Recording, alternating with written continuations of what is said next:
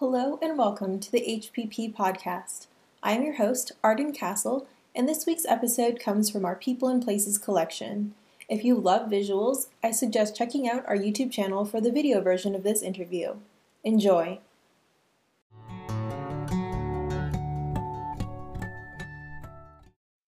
Hello and welcome. This is Health Promotion Practices Author Interviews, and my name is Arden Castle.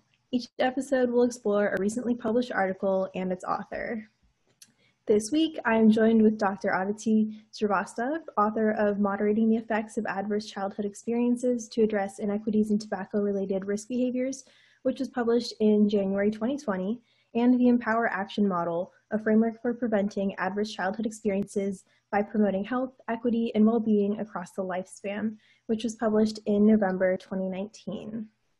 So this episode is focused on her professional career, which is just one part of a three-part series with Dr. Aditi Srivastav. Tune into our other episodes to hear more about her and our other authors. And without further ado, welcome Dr. Aditi Srivastav. How are you doing today? I'm good. How are you? I'm doing well, definitely. So you are currently working for the Children's Trust of South Carolina. Can you tell me a little bit about what you do there and their mission? Sure. So the Children's Trust of South Carolina is a statewide agency that's focused on the prevention of child abuse and neglect. And we know that in order to prevent abuse and neglect, we must promote health and well-being. And so our mission and vision is really focused around making sure that every child, every family, every community has what it needs to succeed. We're actually in the process of updating our mission and vision, mostly also because we know that since we were originally legislated, so we were legislated in the early 80s, I believe, to be the prevention agency of South Carolina, we've learned so much about brain science. We've learned so much about early childhood development. So we know that abuse and neglect really doesn't happen in silos. And so that's really where public health specifically begins to play a role. And so I actually created my own position. I am the Director of Research at Children's Trust. And it's a really unique role, one, because I'm the first person to have the role, but also it's a research position in a nonprofit setting. So as a Director of Research, I lead the South Carolina Adverse Childhood Experiences Initiative, as well as Kids Count South Carolina, which are both research-based initiatives focused on preventing adversity through community-based approaches, as well as through good data and policy change. And I also work internally with a lot of our teams to understand research and translate evidence into practice in terms of delivering our programs more effectively, working with coalitions, and even thinking about the way in which we want the future of the organization to move. That is super exciting. So going from something that was mandated or legislatively created, and then creating your own position and being the first person to hold this and doing so much for the community organization as a researcher, that's really exciting. I was also listening to another podcast that you were on. In an interview with Straight Talk in 2019, you called yourself a self-dubbed child health advocacy lover and warrior for kids. That's amazing. And has your calling always been towards children's health? Obviously, you're doing that in your position now, but what really drew you into public health? Yeah, so that's a great question, and something that I've been thinking about a lot, especially during the coronavirus pandemic. So I think that public health can really be the field of our future, and it can help us envision what our country would look like when all systems, all communities, and all people have equitable opportunities to succeed. I kind of stumbled into child health earlier on in my career, right out of college. And there's just something so, I think, special and promising about kids, right? Because a lot of them are they're not deciding the types of communities they grow up in or the household that they grow up in. They really are dealt cards, and then we as a society, it's our job to help them make sure they can play that game of life well. And so I think I was really attracted to children's health specifically because I believe in prevention.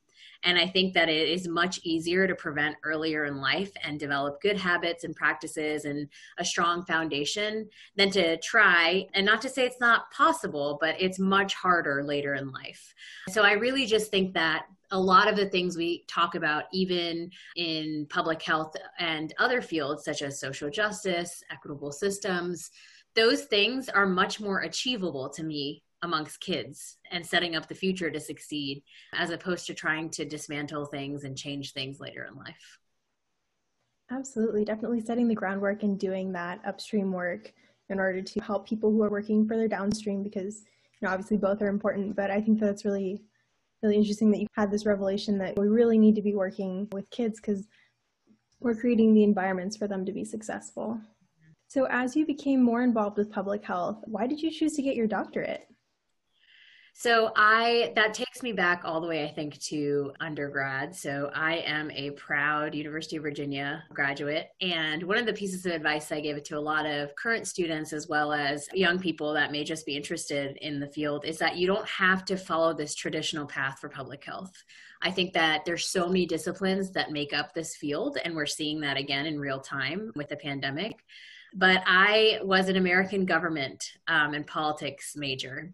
And I loved learning about the history and the policy focus, as well as how politics inherently shape everything that we interact with. And so when I was getting out of undergrad, I thought about the things that excite me. And I think the things that excite me the most is that hope for change, regardless of how hard and daunting it can be at times. And so for a while, I thought that I was going to go to law school. And when I started thinking about that, I realized the one thing that excited me a lot about law school was this whole idea of health and how everyone should have access to optimal health. And so, I began to explore, and at that time I had moved to the DC area. And so I began to explore a lot of different job opportunities. And so I landed my first gig at the National Institutes of Health.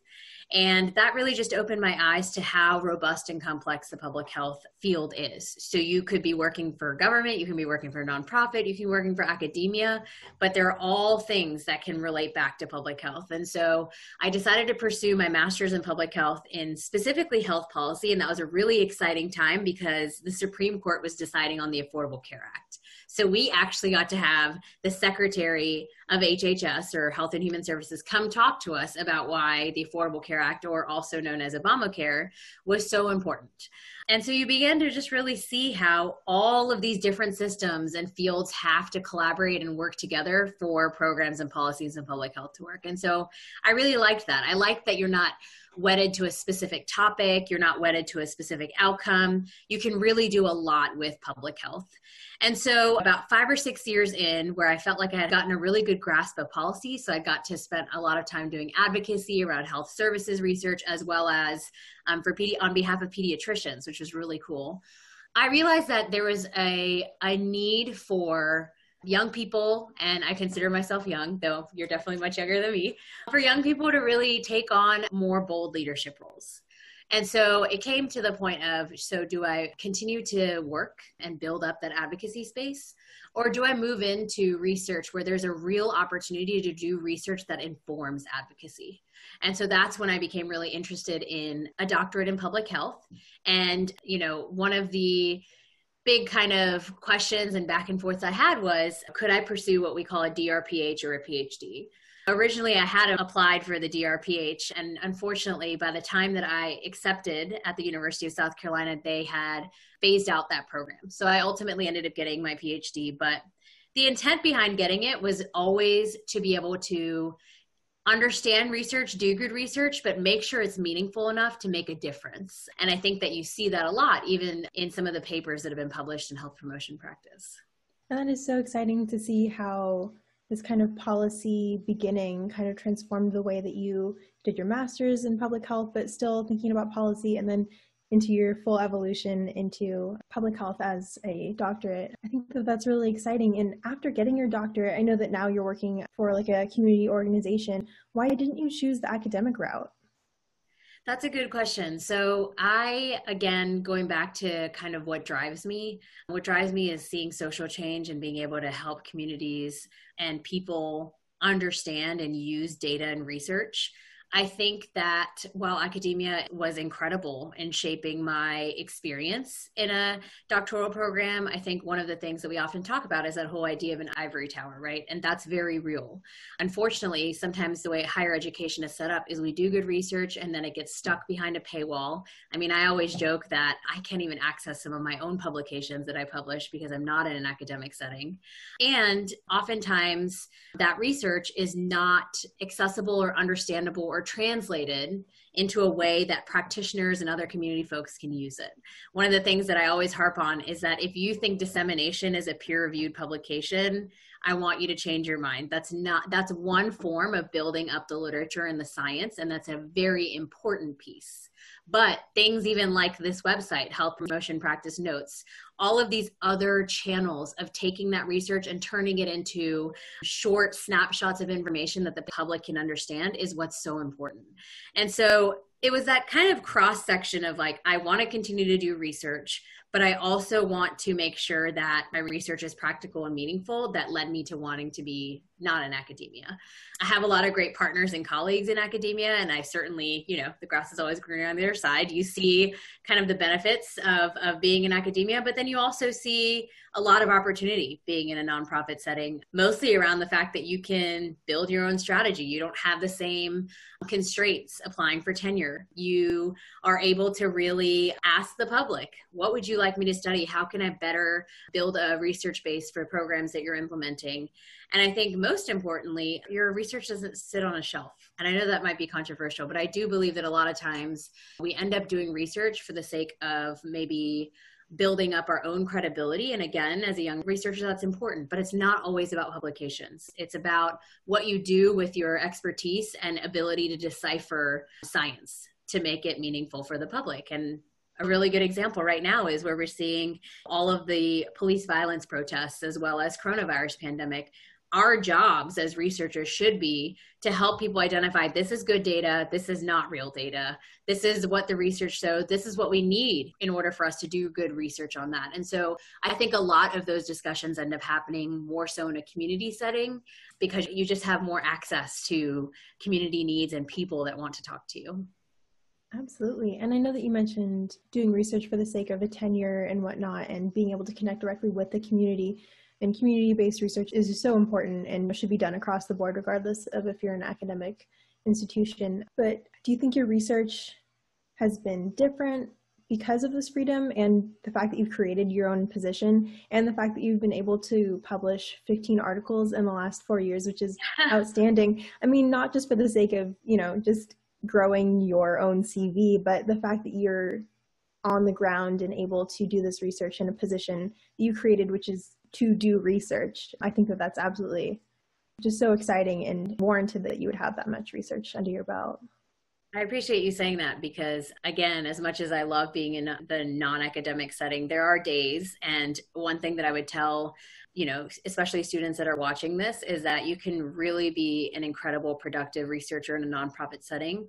It doesn't mean it doesn't come with challenges. And one of the biggest things has kind of been I don't know if it's judgment, that's the right word, but assumptions that are made oftentimes about research. Because like I mentioned, most nonprofits will contract with the university to conduct research. They don't normally have PhD educated folks in their actual organization. And so one of the challenges has been folks that may be in that more traditional academic mindset that sometimes may imply that community research is a little bit less than. And that's not the case at all. I think that there's some really incredible work going on in non-academic settings. I think that there are other challenges, like I don't have access to an IRB.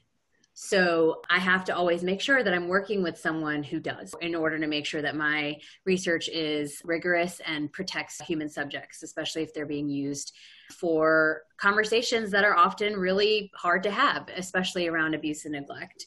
In terms of kind of how it could have benefited, so I like the fact that I'm not necessarily I see a lot of my friends and colleagues really stressed about the tenure process, and I don't feel that same stress. So I feel that freedom in terms of maybe the promotion route has been a benefit, where I can spend more time looking at different types of ways in which we can conduct research and how our research can be funded. That being said, being the director of research, you're not just doing traditionally research. Being in a nonprofit setting, you will always have that other. And sometimes that other means putting together PowerPoint presentations or putting together an Excel spreadsheet of data and a lot of other more project management tasks. And so there may be some days where I'm like, oh, I wish I could just work on my research. but I have all these other things to do as a member of a nonprofit that could sometimes be time consuming and a little bit challenging. But I would say generally, yes, I think the freedom that I've gotten to study what I want to study, again, I think that's also because of the field of public health, right? So even though Children's Trust of South Carolina's focus is prevention and abuse and neglect specifically, one of the things that I love is that I'm not an outcomes person, right? So you'll never hear me talk about like, I'm an obesity researcher or I'm an HIV researcher. I think that's really great for the experts that have really built their craft. I care more about how we get there. And so what's been really nice is that as long as we can relate back why a certain research question is related to the prevention of abuse and neglect, we can do it.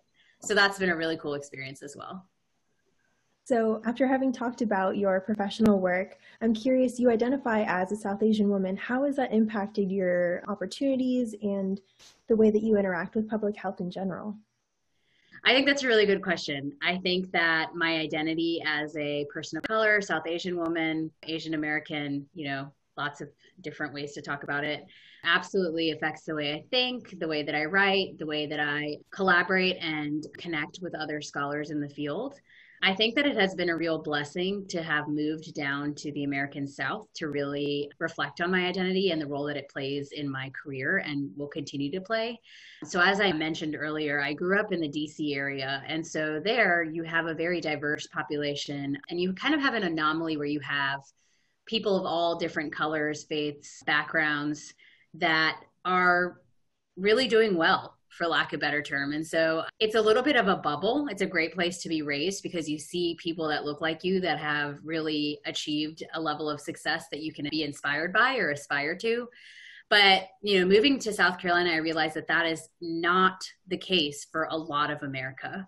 And so I think that it was definitely a culture shock moving down here, but it really ignited a passion for me to want to help fellow Black, Indigenous people of color in terms of getting all of the opportunities that they deserve. And also not only opportunities, but being at the table to make important decisions.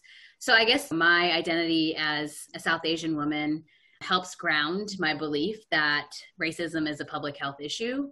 I think racism underlies several public health issues, and that in order for us to really achieve optimal health for every single person in this country, we have to address racism. And one of the things that I talk about, and I've learned a lot from Dr. Kendi, who's a scholar in this space, is that when we talk about racism, I don't mean that someone said a racist slur or, perpetuate a stereotype. When I talk about racism, especially in my own work as well, I'm thinking about it very unemotionally almost, very systemically. How is it that our structures, institutions, systems, things that we interact with every day, how are they built and intentionally built to benefit some over others? I also recognize that the problematic model minority myth that has been created specifically for Asian Americans, which really have for the longest time pitted us against other minority groups. One of my passions is to, as a non-Black person of color, make sure that I am elevating the voices of so many of my Black colleagues because they have been kept down for so long. And so I think that's a really good question. I think that my identity comes out every day. Even when I'm thinking about the types of collaborations or research questions, I want to be very careful that I'm asking and talking about a lot of public health problems while honoring and preserving what we know has led to some of these challenges and issues. And when I say honoring, I mean honoring all of the people before us that have worked so hard to even get us here. I'm thankful that you have given us your time because as another woman, as another Asian woman, we don't often see ourselves in research or as researchers. And so I really applaud you for looking at the table and asking who's missing and being intentional about elevating those voices. As a young professional entering the field, do you have any advice for any young professional or specifically a young professional of color? Yeah. So my general advice would be try everything when you are starting off in public health. Don't get so hung up on trying to build up a specific content area. That'll come with time as you build collaborations and as you know, depending on where you're working or who you're working with within an academic or non-academic setting. I think that school, as well as early career, is a great time to get on projects that you may not even know that much about. That's kind of how I landed into the health communication space. I was following this fellow colleagues of mine's work, and she did a lot of work around public opinion. And while I didn't necessarily have the capacity to do that at my university setting, once I moved into Children's Trust, I just introduced myself to her and then was able to find a way to collect data on abuse and neglect, specifically public opinions about child abuse and neglect. And before I knew it, I was able to connect with her and she worked on that paper with me. And that was just a full circle moment. You have to be willing to just try new things. And it's okay if you have publications or presentations about a wide range of things, because that just opens up more opportunities down the road. And I think that also goes back to, and there may be some people that disagree with me here, but I don't think that you should necessarily also wed yourself with an outcome, right? As public health is moving more towards this kind of systemic life course, multi-level perspective, I think the questions are turning more into how are we getting to this problem, not what is the problem. And so while traditionally so many grants have been focused on outcomes, I think that it's always a benefit to be able to say, I want to work with you, and I know that you care a lot about preventing cervical cancer. I care a lot about making sure that we do the right things early in childhood, but then I can also turn around and talk to someone else who's really interested in preventing heart disease and ask the same question from the early childhood angle. So that would be my advice, is to really think about more of the process of why we or how we get there as opposed to a specific outcome. In terms of advice for a young person of color, I think that we're seeing in very real time. I don't know if you all are familiar with the hashtag Black in the Ivory, but there is also brown in the ivory. I mean, the institutional inequities are still very real in higher education. I think the best thing that you could do is to choose a school based on your mentor, not the prestige of the school. And I say prestige because, you know, in the long term, that's all kind of relative. And also really spending some time getting to know how that department conducts or values research. I think that going to the University of South Carolina was the best decision I could have ever made. And it was because I just really hit it off with my mentors, who made sure that even when I had some really not so great experiences with other professors saying problematic or acting problematically towards me that were perpetuated based on the color of my skin, that was very obvious, I had a community that would still continue to support me and uplift me and make sure that, you know, I keep my eye on the prize. And I think that finding good mentors is probably the best way that a young professional of color can set themselves up for success.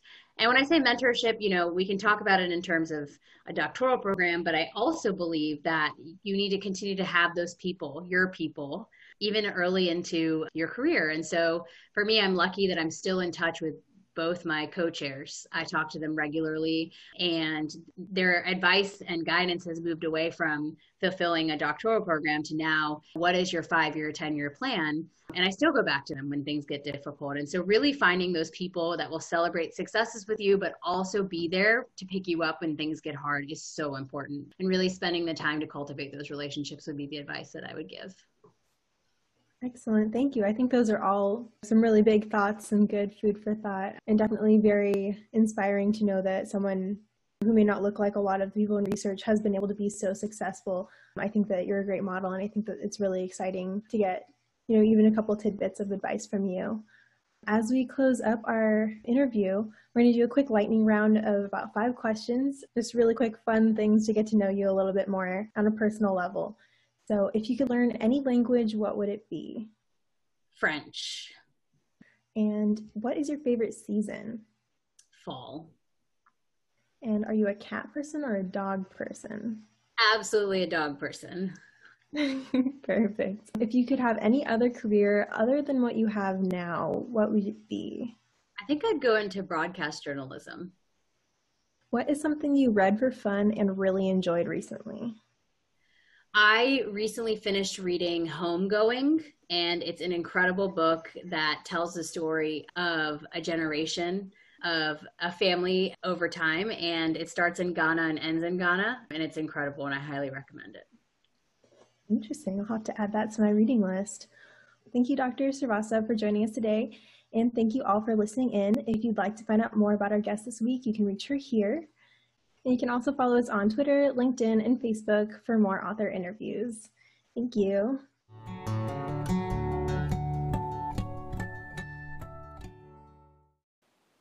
Thank you for listening to this week's episode from the HPP podcast. If you enjoyed this content, let us know.